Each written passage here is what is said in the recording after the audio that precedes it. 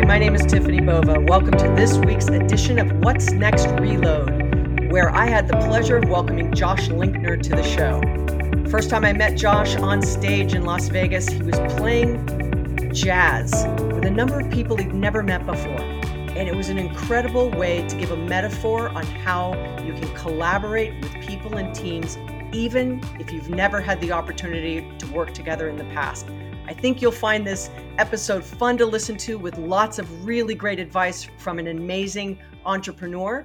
Enjoy this week's episode of What's Next Reload with Josh Linkner. Welcome, Josh, to the What's Next podcast. Thanks for joining me today. My pleasure. Great to be here, considering what's next. Well, this is the glass ball. This is, all anybody has to do is listen to this podcast. They'll figure it all out, I guess, right? So I'm going to start us off to sort of get us going here, doing something I like to call bullish and bearish. And it's a way for me to just ask 3 random questions and you to say, whether you're bullish about it or bearish about it. And, now that I've been doing this a little bit, it's funny, everybody gets a little gray too. So you can fall in the middle because sometimes people want to go in both directions. But I'm gonna start with this one, which is, I think, near and dear to your heart. But outside well-known startup communities like Detroit, really giving sort of the left and right coast a run for their money. I couldn't be more bullish.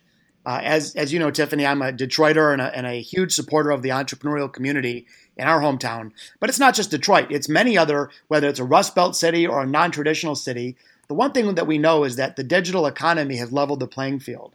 And place can matter, certainly, but it isn't the only factor. So if you're in Wichita, you might be able to build a terrific technology company. Or if you're in Tampa Bay, Florida, you could do some great stuff. So we're no longer prohibited by the geography in which we live. In fact, it's quite the opposite. There may be new advantages that we can discover. For example, in Detroit, we have very low cost basis. There's a lot of local support. There's plenty of capital on the sidelines. There's a great wealth of talent.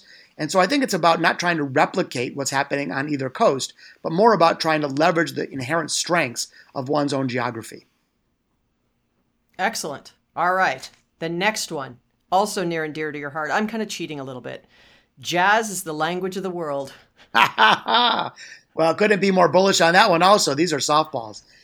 These are softballs. The reason I say that, I needed to start it out, where people could get to know you a little bit. So they know you're all about Detroit and you're all about jazz.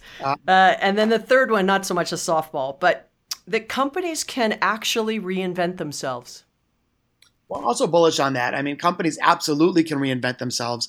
A lot of times when we see examples of this, we think of only the wholesale reinvention. IBM went from typewriters to PCs to now services. But we can reinvent ourselves in different ways. In other words, you don't have to sort of like end a whole company's history to start a new one. There could be micro reinventions along the way. And if you think of reinvention as an ongoing process rather than a once-a-decade initiative, it becomes much more accessible and much less risky. Real quickly, though, I didn't just get to comment on the jazz thing. I have to go back to that. I really believe jazz is the language of business, especially now. Tiffany, in the past, maybe the metaphor for business was that of a classical symphony conductor. One person, the CEO, stands in the center of the room, and she or he is the all-knowing leader. And their job is to simply get everyone to play the notes on the page in perfect alignment and accuracy and precision. The problem is the world we live in today. There's no such thing as a score of music that is perfect for success, because we're living in unprecedented times of change and disruption and shifting concepts. So more apt today is the metaphor of a jazz combo. Small teams playing music that isn't on the page, real-time innovation, taking responsible risks, trying something new, shaking it up, passing the baton of leadership from one person to the next. And I believe if we embrace that jazz mindset, whether or not we like listening to the art form of jazz music, we become better leaders and our careers begin to soar. Well, a short little story, how Josh and I met.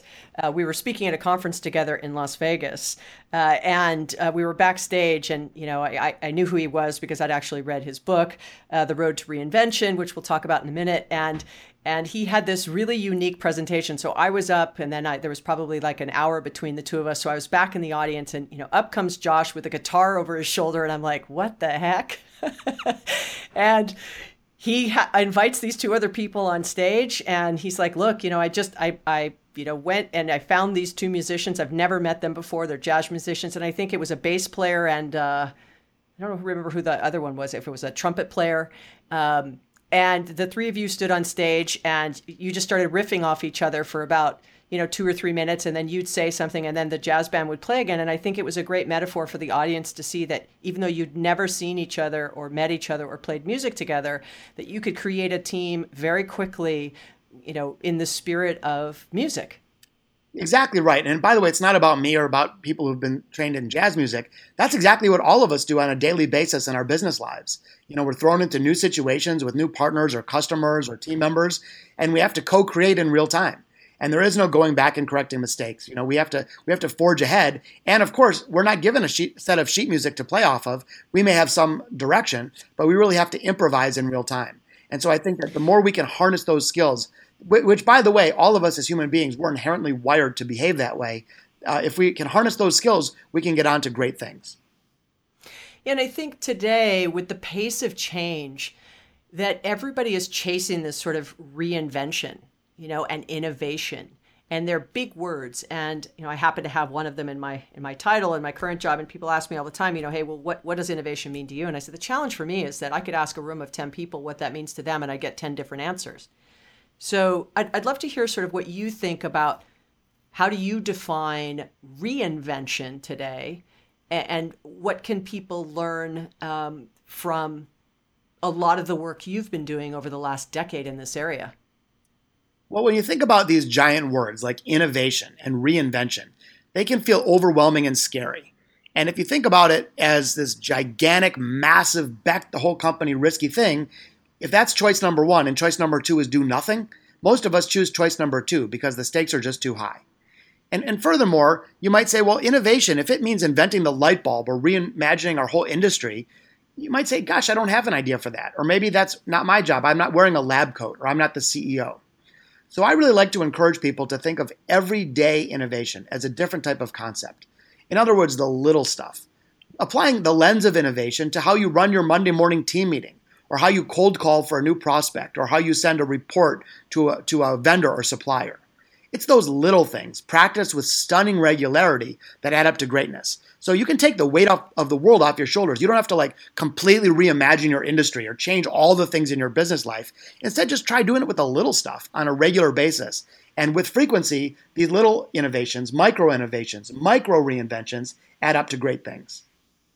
And I think you nailed it. I think people get very overwhelmed and almost paralyzed by the big invention, right? Like, how do we Uberize our business or Airbnb our business? And I'm always like, okay, well, let's step back a second.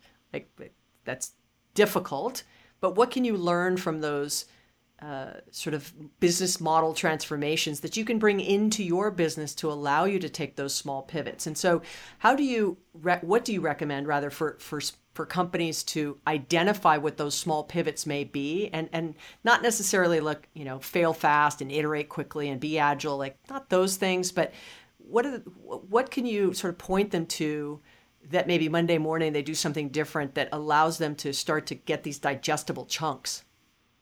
Well, one very simple and fun way to do it is spend a week or so just making a list of your traditions.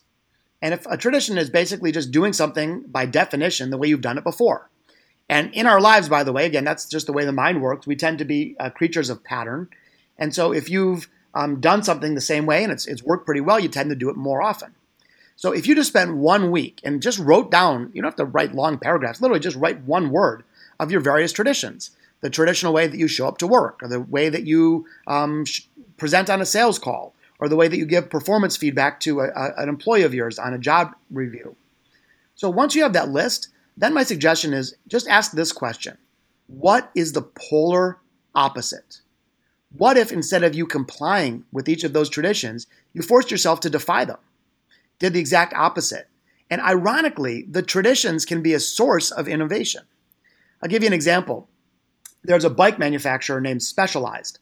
And bike racing is filled with traditions and a lot of rules and regulations. It's very governed. You can't just grab your Huffy and go ride it in the Tour de France. But so bike manufacturer Specialized sets out to create the unbike. And so they made this list of every rule. And the rules themselves became their inspiration. For example, one of the rules said, well, the bike tires must be the same size. So they said, wow, great idea. What if I made the back one bigger to create more traction? The rule said no engines on board. They said, Eureka, awesome idea. Let's put a little engine in the crank to give you a boost when you're going up hills. So the very traditions themselves became a source of inspiration.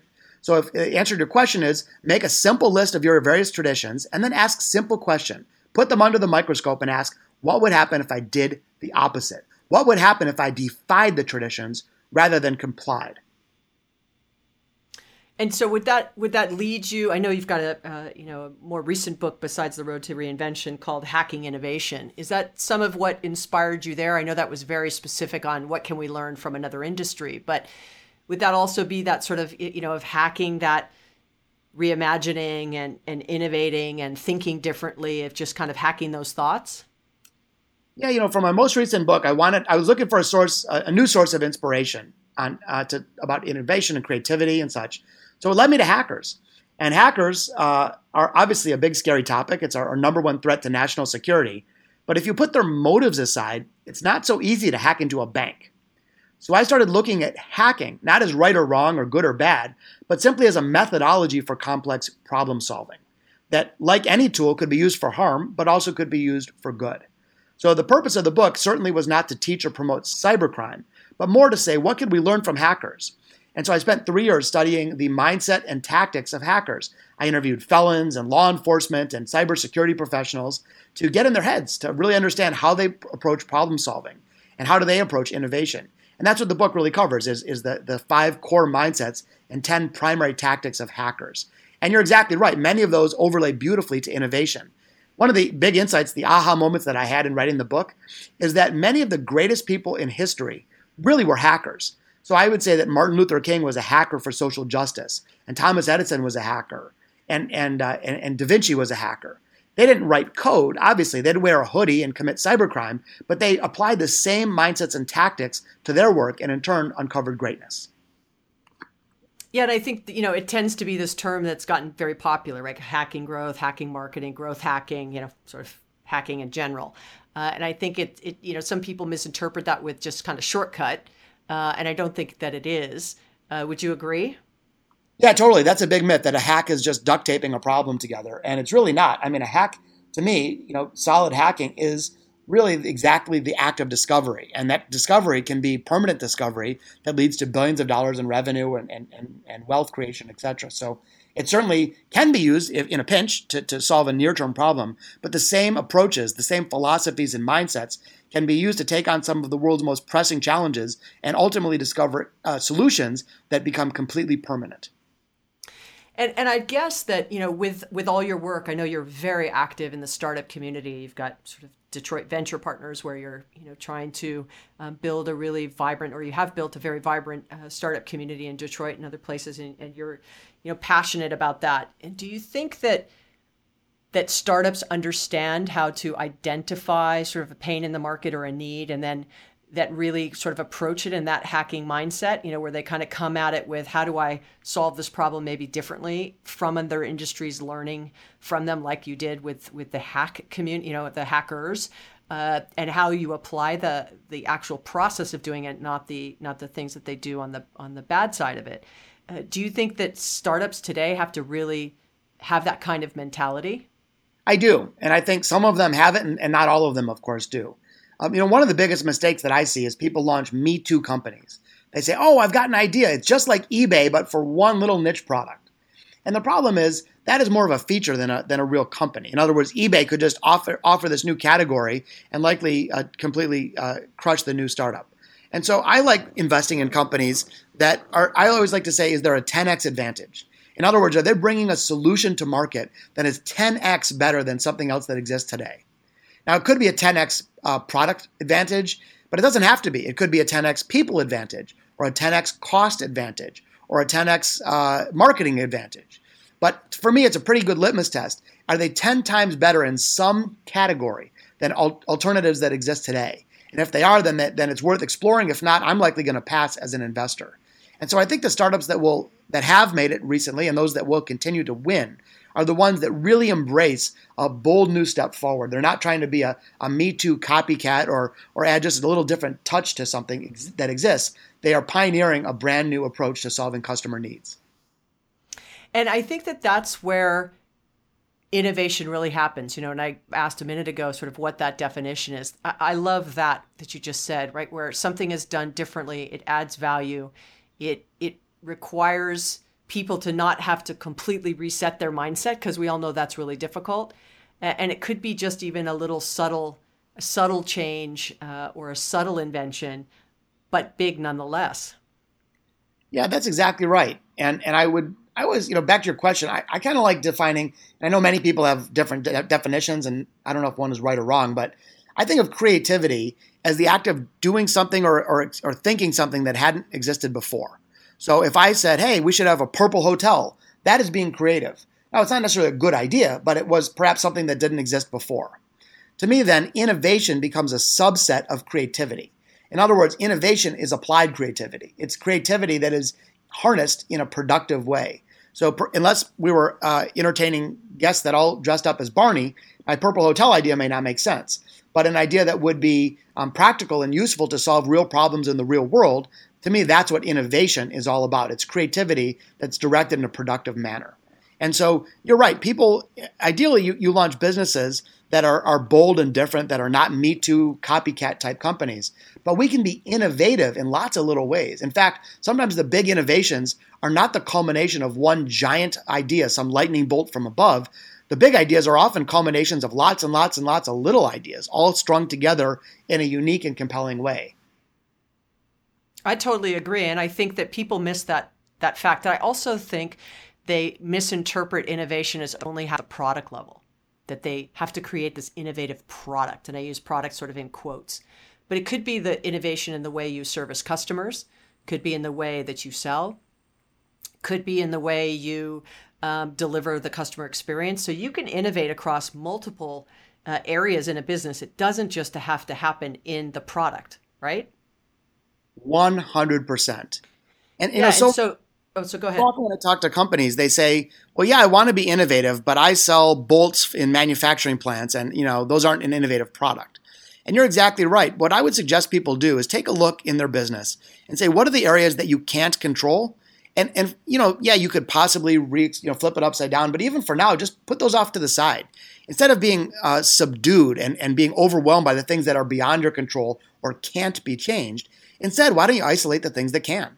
So if you manufacture bolts, maybe you could change the way that you price the bolts. Maybe you could change the way that you build the bolts. Maybe you could change the way that you market or create experience or even name the bolts. So there's always somewhere area in a business, even if some things are restrained by regulatory burden or even the limitations of time and space, there's always some area in which to be innovative. Yeah, and I think that people also make the mistake that the innovation has to come, as you said, sort of from above, right? That it's one person, like, a conductor, right, getting everybody to march towards this innovation versus the jazz band of, I think there's more opportunity for bottom-up innovation from frontline people who are actually hearing pains of the customer every single day that maybe the higher in the organization don't get that opportunity to hear. And so I feel like this bottom-up innovation has huge opportunity, number one, but number two, also this external innovation from customers. These idea storms that companies do like Dell or Starbucks and others, where customers are actually giving innovative feedback or feedback to help direct product direction, the next iteration of products. And so this bottom-up innovation idea storming, if you will, and then this external customer idea storming around innovation. Yeah, I love that thinking. And you go back to jazz for a minute. Jazz is this collaborative art form in which innovation is happening in real time, but there's not always a single owner for it. So, for example, let's say I'm playing a jazz gig. I might hear a patron clink their glass in a toast in an interesting rhythmic way. So I might pick up on that and say, but what if I mirror that image on the guitar, mirror that rhythm? But then I maybe play a little riff. And then all of a sudden the trumpet player, when it's her solo, she plays off that riff and tries something new. And then she comes up with a slightly elevated rhythm in which the drummer picks up on. And then that's a cue for the bass player to try something new. And so what's happening is that innovation is happening in the collaborative manner. The ideas are sparked and being passed from one person to the other. It's not that one person created and the others listened. It's that they were all participating in the creation. And I believe that's the most effective way in this day and age to be creative and to be innovative, not just waiting around for lone genius, but instead to riff in the same way that a jazz combo riffs off one another and their surroundings. And I think it takes a special kind of company to be able to do that. The same way, not all, let's stay on jazz, right? Not all musicians are good in that unstructured, play off of each other kind of jazz environment. They like it to be structured. I'm guessing. I'm not a musician by any stretch. I could barely tap on cue, but I'm musically challenged. Let's just say that. But if the organization isn't willing to riff off of that bottom-up innovation or external innovation, it falls flat. That's a real risk. And but here's the good news. The good news, and you mentioned you're not a musician. You don't have to be a musician. You don't have to be into art or dance or something like that. But really, as human beings, we're all hardwired to think creatively. That's the way we're built. The problem is that most of us have been socialized out of it over the years. And the biggest blocker, the biggest poison that kills our creativity is fear. So if you're the kind of company that says, hey, I really want some good ideas, and the first time someone shows up with a wacky idea, they get fired, you've just trained everyone else to never show up with another idea. So as leaders, the best thing that we can do is create a safe environment. In other words, Tiffany, if I said, hey, we're going to kind of riff back and forth on ideas, and there's no wrong answers, and we want everyone's idea, they're all celebrated, no one's going to get called out or look stupid or whatever, you and I and others could riff on that, no problem. You come up with all kinds of fun ideas. On the other hand, if I said, best idea gets a $100 gift card to Amazon and everyone else gets fired, no one's even raising their hand. So I know that's an exaggeration, but again, as leaders, the best thing that we can do if we want to harness the innovation of ourselves and our team is to eliminate fear. Put ourselves in safe environments, build rituals and rhythms that support the raw act of creative thinking, and you will tap into this incredible natural resource that is usually dormant in many organizations. And I think if your employees are happy, your customers are happy, right? Because the employees, usually your frontline, right? The ones we're talking about now are the extension of the brand in the eye of the customer. It's not like when the customer has, a great experience that they go, oh my gosh, I cannot wait to call the product manager. Right? That's not what they say. It'll be my sales rep or or a problem was solved. I can't wait to, thank my customer service rep or whatever it might be. It's not that they, call the finance director. Right? So they are that front line. And if your employees are happy and they feel like they're getting listened to and that they're empowered to come up with these ideas, and that bottom-up innovation is not only wanted, but it's embraced, and it's really part of the culture of the business, they then reflect that on great customer experience. And the customer has a much different relationship. Even if something goes wrong, they're like, that's okay if it goes wrong, because I know when I call in, they'll make it right. If they don't make it right the first time, they're going to make it right, because every other time they have, and the employee is always smiling and happy and wants to be on the call. It's not like, you've interrupted their day. It's like a multi-dimensional win. Because as you point out, customers are happy because employees are happy, totally. But also when employee engagement rises, then turnover goes down, and morale increases, then productivity goes up. And on top of that, if you think about it, every person in your organization throughout the entire org chart has creative capacity. Even if they're a customer service rep or they're answering the phones, whatever, all of us are creative. Wouldn't you want to tap into the creative resource of all of those people? And sometimes the person at the very front lines has the best insight. They may not have the ultimate solution, but their idea riffed on with somebody else ultimately comes up with the game changer. So I think as leaders, we need to set up a culture, not only because it creates great morale, and it does, not only because it creates great client interactions, and it does, it's because that all of us can, if we tap into the holistic creative minds of our organization, then our organization soars. I couldn't agree more. And what would you say about companies that are, let's say, larger, that are trying to go down this innovation path? I see a lot sort of doing these pop-up innovation labs. Walmart's got Store 8. You've got, banks that are doing innovation labs where people can be, IBM with Watson. And I mean, there's all kinds of examples everywhere across industry. And they're popping up these innovation labs so that it gives teams this freedom to kind of riff off each other and come up with ideas and talk to customers and try things out and fail quickly, et cetera. Do you like that innovation lab concept for larger companies as a way to sort of, keep it self-contained and let it get some sort of sea legs underneath it before it starts to kind of crawl, walk, run? I love it. I mean, it's basically like a greenhouse for innovation. And I'm excited to hear that, companies are finally getting around to prioritizing it.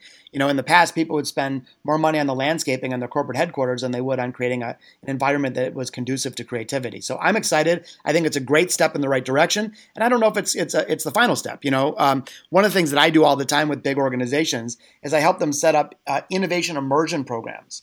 The theory is that with the Googles of the world who take one day a week to be innovative, that's, by the way, great. And they've yielded enormous product gains as a result. But at the same time, if you're on Friday being innovative, you're still worrying about your to-do list from Monday through Thursday. So a new model, which I really like, are these innovation immersion programs in which people are taken away from job responsibility for 1 to 3 months. There's a cross-functional team that all gets together to take on innovative challenges with no direct line responsibility at the time. And I think that separation really enables people to explore bold possibilities and at the end of the day, drive massive business results. Yeah, because sometimes the metrics get in the way of the best intentions. And that's why those innovation labs have proven to be fairly successful, right? Because it gets them out of that day-to-day metric. Yeah, totally. And also, sometimes big creativity is nonlinear. I mean, if I said, okay, here's a set of paintbrushes, $11. Here's a set of paint, $21. Here's a canvas, $48. Well, those are the raw materials. But if it was Picasso and put all those things together into one, it could be worth $100 million.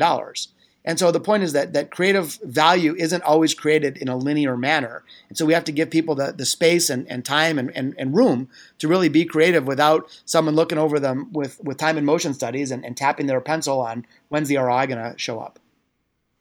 So let me pivot a little bit. If we say we can, get all this innovation and reinvention and kind of, hacking our way through, and not in a bad way, right? In a good way. Much that I hear on the road, whether I'm in a small business, a medium business, or a very large enterprise, and it doesn't matter really what region, whether it's in the US or Europe or even in Australia, New Zealand, or in Asia Pac, is growth is sort of number one, right? Everybody's concerned about getting net new customers, hanging on to the ones they have. And depending on what region it may be, look, I want to spend more time hanging on to the customers I have versus going and growing net new. But at the heart of it, everyone's saying we need to grow. And so with all this coming at them, what do you think are the things, both in your startup experience as well as your big company advising experience, are the things people are doing that's really showing great results as it relates to growth, company growth, top line, not sort of the bottom line growth? Yeah, totally. I mean, you can't cut your way to growth. I mean, in tough times when people tighten up their belt, you can artificially boost up profits, but that's not sustainable. So the real growth has to be fueled from innovation. Here's the thing. The whole rest of the world is innovating, whether you are or not. So there's an old saying, if you keep doing the same thing, you'll keep getting the same result. That's actually worse. Because if you keep doing the same thing and everyone else is changing and evolving and innovating, you will not enjoy the same result. At some point, that's going to crash. So I think it's incumbent on us to make sure that we are the source of disruption. There's an old saying in business, which I've always hated, which is, well, we can't cannibalize our business. To me, that's such a foolish thing to say because it implies that you can prevent cannibalization. In other words, I think you got to flip it upside down. I think it's our responsibility to be the cannibal, to make sure that we are the ones putting ourselves out of business rather than waiting around for a competitor to do so. So back to your question, it really gets back to driving innovation. And again, it doesn't have to be changing the entire company that you have. It could be innovating in the little ways. Those incremental improvements to a product or service offering, innovating the way that you sell, innovating the way you serve, innovating customer experience, innovating the way you buy raw materials. But I think we're foolish to think that if we are ever resting on our laurels, that's sustainable. I think, funny enough, you mentioned that. A good analogy to think of is that old video game Frogger. I'm kind of a geek, and I grew up with Frogger in the 80s and such. But in Frogger, you're this little frog, and you got to leap from a log to back of a turtle to the back of an alligator to get across this river. But the thing is, even when you're on stable ground, things are moving. In other words, if you leap onto the log and stay there, the log falls off the screen and you die. So I think that's exactly what's happening in our business lives, that we got to leap from stable ground to stable ground, realizing that we can never stand still. We have to keep forging ahead. And the advance button in this example is innovation. And I just couldn't agree more. And I'd say this, I think one thing that makes this even more difficult, and I'd love to hear what you think, is that people define customer fairly linearly. Like, they feel like their customer has always sort of been the same. As they look for growth, as they look to innovate and reinvent themselves to kind of go after the same customer. And when I say same customer, I may mean, it could be a demographic, a size company, male, female, could be a student, like, those normal sort of segmentations. But now reimagining your customer could mean actually selling and servicing and innovating for things. AI, for bots, for robots, for Internet of Things, but industrial Internet of Things. And it really kind of throws this complexity in it as well, wouldn't you say? I would say that, the times that we're living in are fascinating. It's never been more competitive. It's never been more difficult. The friction and barriers have never been, lower. But at the same time, I believe the opportunity has never been more profound. And so, right, we can reimagine, a customer doesn't even have to be a human being. You're exactly right. Or a customer could be a distribution channel that didn't even exist 18 months ago. So within the turbulence of the business landscape, therein lies the opportunity. And for those that are bold enough to seize it, I think there are great opportunities ahead. Well, with that, Josh, this has just gone by too quickly. So I'm going to leave you with one last question of sort of, what do you think is next? What's next?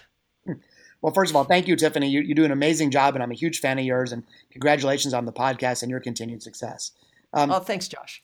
What's next? I mean, it's such a broad question, but I think what's next, to a degree, is that each of us, our responsibility now is to crave what's next. And so I love the name of the podcast in general because it's always about what's next. The trap that all the companies have fallen into that we know about, from Blockbuster to Kodak to Pan Am Airlines, is that they cling to the past instead of lean into the future. And I think what's next for us on this podcast is to think about, what do we need to let go of to make space for what's next. One of my favorite comedians is Louis C.K., very successful, of course, and every year he throws away all of his old material. Literally forces himself to start with a blank page every year to ensure that he stays fresh and relevant and creative, to ensure that he is leaning into what's next. And I think there's a lot of magic in that. So I don't know what's next for each individual person. For one, it might be IoT. For someone else, it might be artificial intelligence. But I think for all of us, to get to what's next is an act of letting go, to cleaning up some room, giving ourselves the freedom and the permission to lean in. And wow, I think what's next, if we can do that, becomes very, very exciting. Well, Josh, that was fantastic. I might have to steal that soundbite. That was great. I just so appreciate you. I appreciate your support over the last couple of years that we've known each other. And it's just really been my honor and my privilege to have you on the What's Next podcast today. Thank you so much. Awesome. Thank you. Thank you for tuning in to the What's Next podcast. Appreciate your support. Please make sure you subscribe, share with your friends, and leave a review. Head on over to tiffanybova.com/next for show notes and additional insights from me. And I'll see you on the next show. Thanks again.